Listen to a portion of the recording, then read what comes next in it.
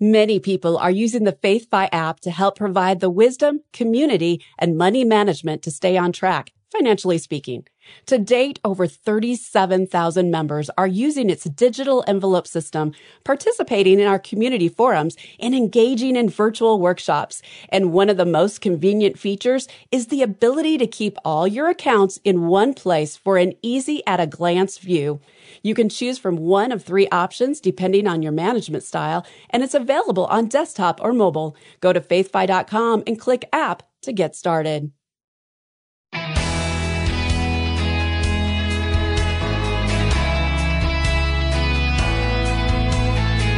Career experts like to say there's no such thing as job security, but there is employment security. Hi, I'm Rob West. Having employment security means always sharpening your skills, and part of that is preparing for your next job interview so you can be relaxed, confident, and ready for anything. I'll tell you how to do it today, and then it's on to your calls at 800-525-7000. That's 800-525-7000. This is Faith and Finance, biblical wisdom for your financial decisions.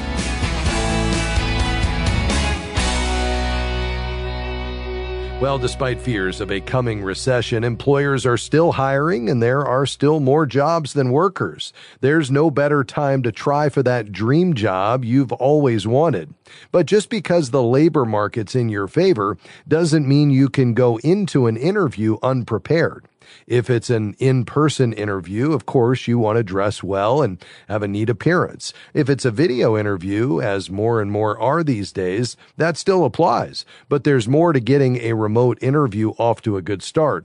Choose a setting in your home that's quiet so you won't be disturbed. Make sure the background is well organized and uncluttered. Keep your pets out of the room. You don't want your cat climbing up in your lap during the interview. Now, it's when the interview begins that preparation will really pay off because you'll probably be asked some tough questions. But these are often standard and you should be ready for them. Keep in mind, interviewers don't want to trip you up. They ask tough, thoughtful questions, hoping you'll give a good answer. One of the most common questions is, where do you see yourself in 5 years? Don't try to be clever by saying, I'd like to have your job. That's a good way to eliminate yourself from the running. Instead, use the 5-year question as an opportunity to show that you're motivated to do good work and succeed. It's okay to say you'd like to be in a different position than the one you're applying for, maybe one that gives you more responsibility and a chance to grow professionally. For example, maybe your career field has different levels of proficiency that require more certifications. You can talk about how you'd like to obtain them and how that extra training will help the company. Here's another tricky question you may be asked. Why do you want to leave your current job? Here's where a lot of applicants get tripped up. Always speak well of your current employer. It'll let the recruiter know you're loyal and grateful for the opportunities you've been given. Never say something like you're looking for a shorter commute or a better health plan. The recruiter will think you'll probably leave this job for a similar reason. Instead, keep it positive. Give a few reasons why your current company is a great place to work, but your employer isn't able to give you the opportunity to be a more valuable employee. You can then talk about your career goals and how you want to contribute more. If you're asked, what's your greatest weakness? Be honest, but try to turn the conversation in a positive direction, even if it's about a weakness. For example, you might say, I sometimes tend to say yes when I'm already maxed out work-wise. You can turn that positive by showing how you're learning to set priorities and then give an example. That way you make it about your strengths. Whatever weakness you choose to answer with, show how you're working to overcome it. Another question you need to prepare for is, why should I hire you? Don't say because I'm a hard worker or I have people skills. Those things are far too general and they're assumed. You need to be a lot more specific. Talk about how hiring you would be good for the company in precise ways. Go over your resume in advance and highlight 3 things you've done to make an operation more efficient, increase revenue, or reduce overhead for your current company or ministry. Do some research ahead of time so you're able to point out how those skills will help with a new company. Finally, the most important preparation you can do is pray. Ask the Holy Spirit for the right words to say. Meditate on Jeremiah 29:11. For I know the plans I have for you, declares the Lord. Plans to prosper you and not to harm you. Plans to give you a hope and a future. Proverbs 3:5 and 6 is another helpful passage. It reads, "Trust in the Lord with all your heart and do not lean on your own understanding. In all your ways acknowledge Him and He will make your path straight." I'm confident the Lord has just what you're looking for. All right, your calls are next. 800-525-7000. You can call that number 24/7, 800-525-7000. And before we take our first break, let me also remind you, there's a great wealth of resources waiting for you at faithfi.com. That's faithfi.com. You'll find more about the FaithFi app, which can help you manage your budget and stay on track. You'll find all of our great content, and you can jump into the FaithFi community, post your questions, get answers, and help another steward along the way. Again, it's all at faithfi.com. Stick around, much more to come just around the corner.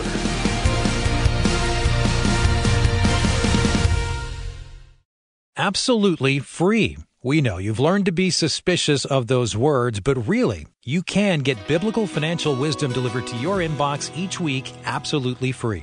Articles, videos, podcasts, and special offers on biblical resources. Nearly 60,000 people receive our free weekly wisdom email, and you can too.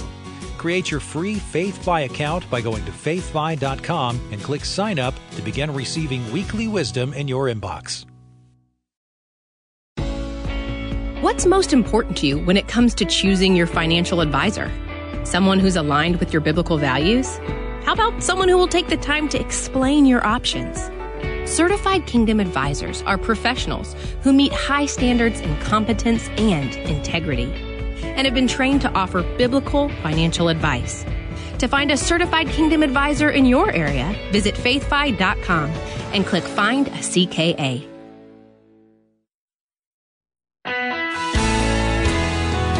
Great to have you with us today on Faith and Finance. I'm Rob West. We're taking your calls and questions today on anything financial. Plus, perhaps you have a testimony of God's faithfulness. You've applied these principles from God's Word that we talk about on this program, and you've seen how they've proven to be effective in your life. Biblical wisdom is always effective, and we'd love to hear about it. 800-525-7000. Karen, is that how you say it, or is it just Karen in Akron? Karen, that's fine. Thank you. Great. Go right ahead. Okay, so I wanted to know your thoughts on a fixed index annuity with 4 to 7% and a cap of 9.75% with no annual fees and the ability to take out 10% a year. And going into it would be an old IRA and some PERS money that would total about $90,000. That's one question. Okay, yeah, let's start there. What's the time horizon on this money? I would say it's long term. Okay. Are you thinking maybe 20 years down the road? Less? More? Oh, less. Let's say maybe in 5 to 10 years, ballpark. Okay. And would you be looking after the accumulation phase where it's growing at this roughly 5% with the cap and so forth? Would you be looking to annuitize it, which just simply means you'd convert it to an income stream for life at that point to supplement other income sources like retirement accounts and Social Security? Or would you be looking to take it back out? Tell me what you're thinking there. I would probably reinvest it and, just take money out yearly as needed. Okay. And why are you drawn to the annuity? I'm just curious in terms of, are you risk averse and you're willing to settle for a little bit of a lower return, but you really want that downside protection or some other reason? Well, I am averse to risk. I'm more conservative. The money that's in the IRA is not doing well at all, and we met with somebody, and it appears that this would be a good avenue to take. Okay. Yeah, the only thing I just want to make sure of, because I'm not a huge fan of annuities. I mean, they have their place. If you said, listen, I'm just done with the volatility. I want to transfer the risk away from myself in the market into an insurance company. And, I'm willing to settle for a bit of a lower return with limited flexibility. And I can only get a certain amount back per year without penalties and surrender charges and, that type of thing. Then they can have a place. The reason I'm not crazy about them is, we're evaluating the performance of your IRA during a very narrow window where the market just happens to be under immense pressure. If we were to compare this year and look at it in light of the last dozen years, we would see that we've had a raging bull market that, has created a lot of wealth. And when we look at investment returns, stock and bond portfolios properly diversified and allocated according to our time horizon, when we need the money and our risk levels, the very best place to build wealth is with a stock and bond portfolio with maybe a small allocation of the precious metals.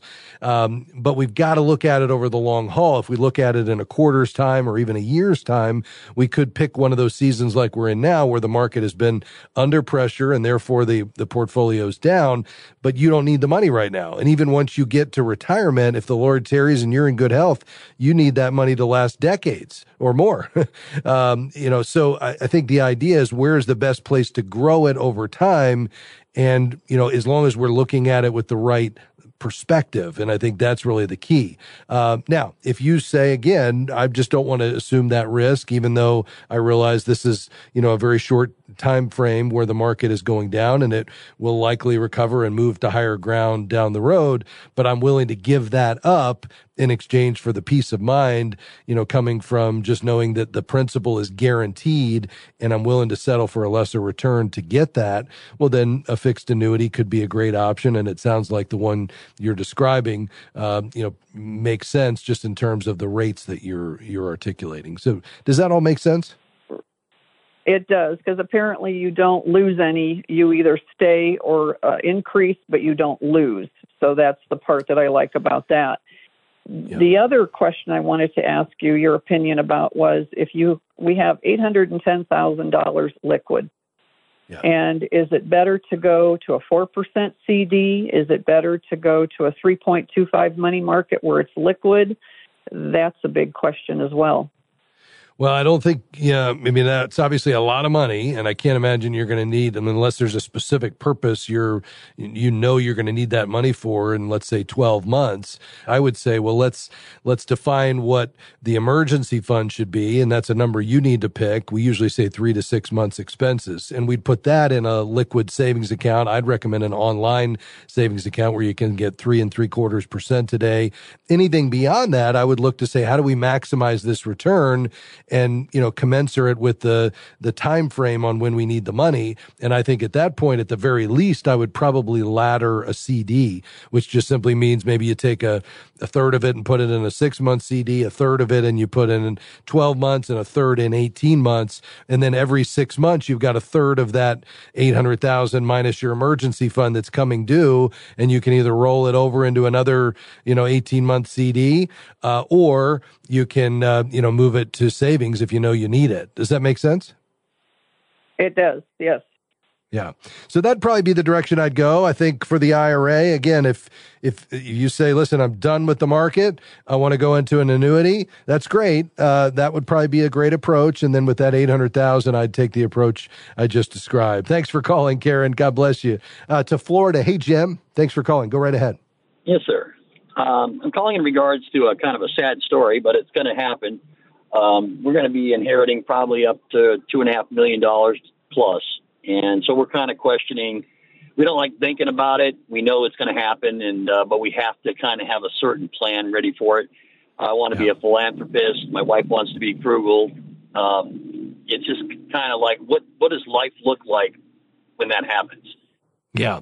Well, I can certainly understand that, Jim, but here's the reality. This money doesn't have to be a burden. I mean, I realize anytime an inheritance is involved, there obviously is a triggering event. Usually it involves the death of a loved one. And so we don't ever like that. But in terms of you now being the steward of these resources, it doesn't have to be a burden in your life. I think the key is to go into it, number one, with the right heart posture, to recognize, listen, we're fully surrendered to God and his purposes. And we count this a high calling to be a money manager for the King of Kings. And I think the key is to go into it, as you said, not allowing it to change your lifestyle, because you've prayerfully decided how your lifestyle should be oriented. And that's ultimately between you and your wife and the Lord. Number two, your idea, you mentioned being a philanthropist. I think being generous is clearly on the heart of God. And so perhaps this is a time to get more strategic in your giving. You know, if we were to look at the biblical model of Judea, Samaria, and to the ends of the earth, maybe it's in your community, in our country,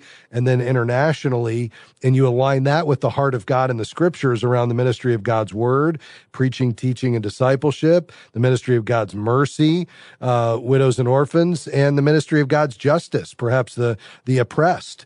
And you begin to look more strategically at your giving. I think the other thing is to really seek some wise counsel, because a certified kingdom advisor, a godly advisor that could journey alongside you to help you put a wise investment strategy in place and be really smart and efficient with your giving to minimize taxes and to expand your giving opportunities could be a great resource.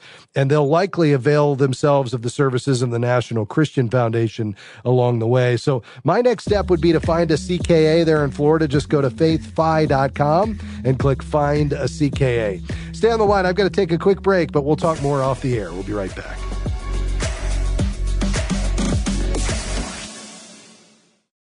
My name is Kent, and I'm a member of Christian Healthcare Ministries.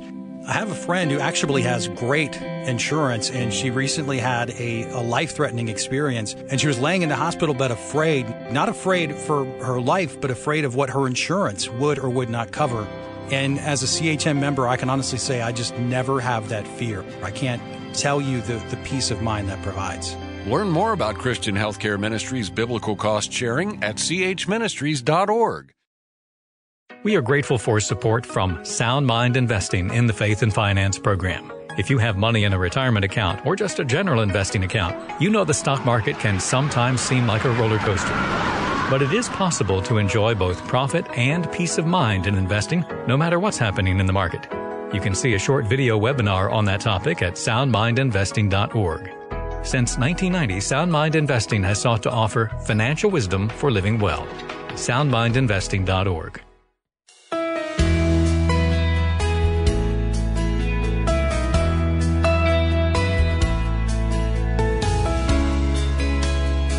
Welcome back to Faith and Finance. I'm your host, Rob West. The number to call is 800-525-7000. All right, let's head back to the phones for your questions on any financial topic, 800-525-7000. Let's head to DeKalb, Illinois. Hi, Frank. Go ahead, sir. Yes, I had a question about retirement. I will retire in October. Now, my question is, do I get year to year for the extra money that I can make without getting penalized, or does it go from calendar year to calendar year?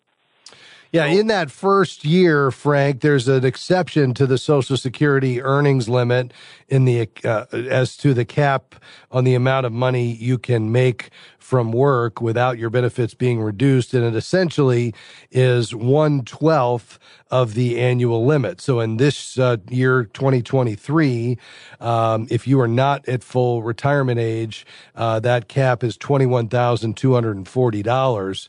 So it would be 1/12 of that, or $1,770 that you can earn up to that amount. And if you go over $1,770 in any month, that's when they would start to hit you for that, a reduction of $1 for every $2 above the limit. And it would continue 1/12 of that limit until that calendar year expires.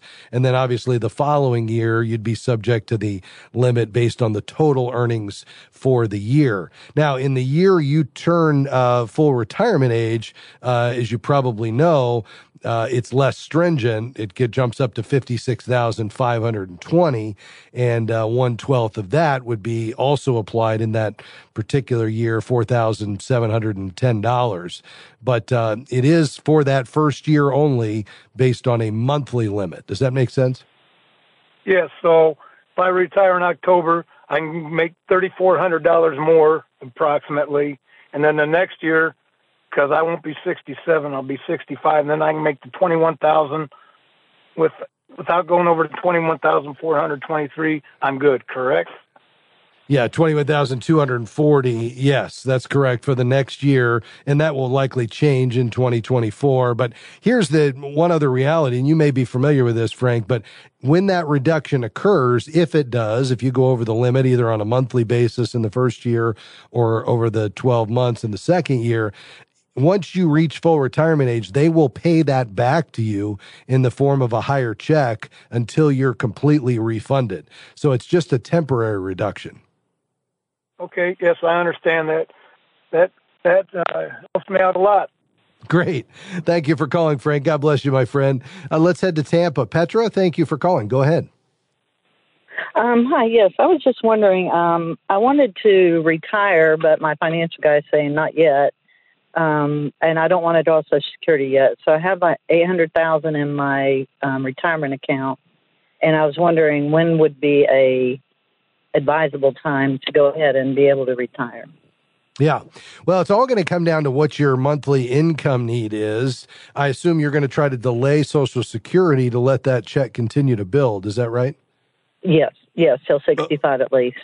Okay, great. Yeah, I would advise you doing that. And the longer you can wait, the higher you'll lock in that benefit amount by about 8% a year, which will be a reduction prior to full retirement age. You'll actually increase it by 8% a year, or 1/12 of 8% every month, up to age 70 beyond full retirement age. But it's really going to come down to what your monthly need is. Have you put together a retirement budget, Petra, just to get a sense of what your monthly expenses will look like? I understand your house is almost paid off. So let's say you're entering retirement with basically debt free, and perhaps with some other expenses. What we find is most folks live on about 70 to 80% of their pre-retirement income, just because they're no longer saving for retirement. The kids are off the payroll. We're out of debt. We're dropping our life insurance. Those kinds of things. Do you know what that monthly amount is you're going to need? It would be under 4,000, maybe 3,500 if, I could really, reduce it that low, but about 4,000 to be comfortable. Yeah. So I think the only challenge is, and this may be what your advisor is getting at, is, we would typically apply a rule of thumb as a 4% withdrawal rate. That was established based on some research done by a guy named Bengen years ago, and it still holds true today, although some folks would say you can probably need to do a little less. Others might say you can go as high as 4.5% or even 5%. But let's say we stick with 4% a year withdrawal rate from the 800,000, which means that if it's invested very conservatively, but with a small allocation to stocks and fixed income type investments, you should be able to maintain the principal balance over time, not in any given month or year, but over time, you should be able to sustain that 4% withdrawal rate and not see the balance decline.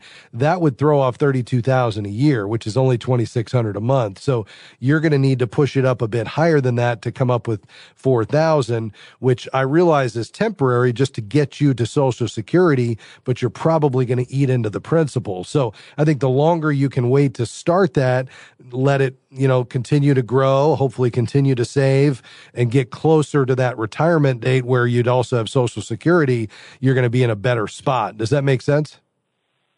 So if I did a part-time job and only say took $2,500 a month, that would be I would feel pretty good about that. Yeah, because that would keep you at a 4% withdrawal rate. And that would just be for those 3 years or so where you are waiting until Social Security kicks in if you're planning at 65. So I think that would be the key. Let's try to keep it to no more than $2,500 a month, and then work with your advisor on the right investment mix to stay very conservative, but to generate the income you need to sustain it. Thanks for your call. Let's finish up in Aurora, Illinois. Hi, Tim. Go right ahead, sir. Yes, sir. Thank you. So my question is, if you can remove withdraw monies from an IRA to buy a new home without penalty, You can. Here's the rule on that. You can withdraw up to $10,000 from your traditional IRA and use it to buy, build, or rebuild a home without penalty, so long as, and this is why you'll typically hear this as saying it's a benefit for first-time home buyers, because the rule says you can't have owned a principal residence for the past 2 years. So typically this would be something a first-time home buyer would take advantage of because they haven't owned a home for the last 2 years. They're buying their first. They pull out up to $10,000. And that's a lifetime limit. So you can only get $10,000 in your lifetime from a traditional IRA. Does that make sense? It does. It does. I was hoping for more than that, but we wouldn't be a first-time home buyer. We would be supplementing some of the other funds to get that, but it would have to be more than 10. Yeah, okay. So you would only be able to get 10, and you can't have owned anything for 2 years. So, yeah, hope that helps. Thank you for calling, Tim. God bless you. Well, once again, our time went by way too fast. But tune in next time, and we'll do it all over again. Before we go, I'd like to thank our incredible production team, Amy, Devin, Jim, Robert, Brandy, Rob, and Ben. Couldn't do it without them. Have a great rest of your day, and I'll see you again next time for another edition of Faith and Finance. Faith and Finance is provided by FaithFi and listeners like you.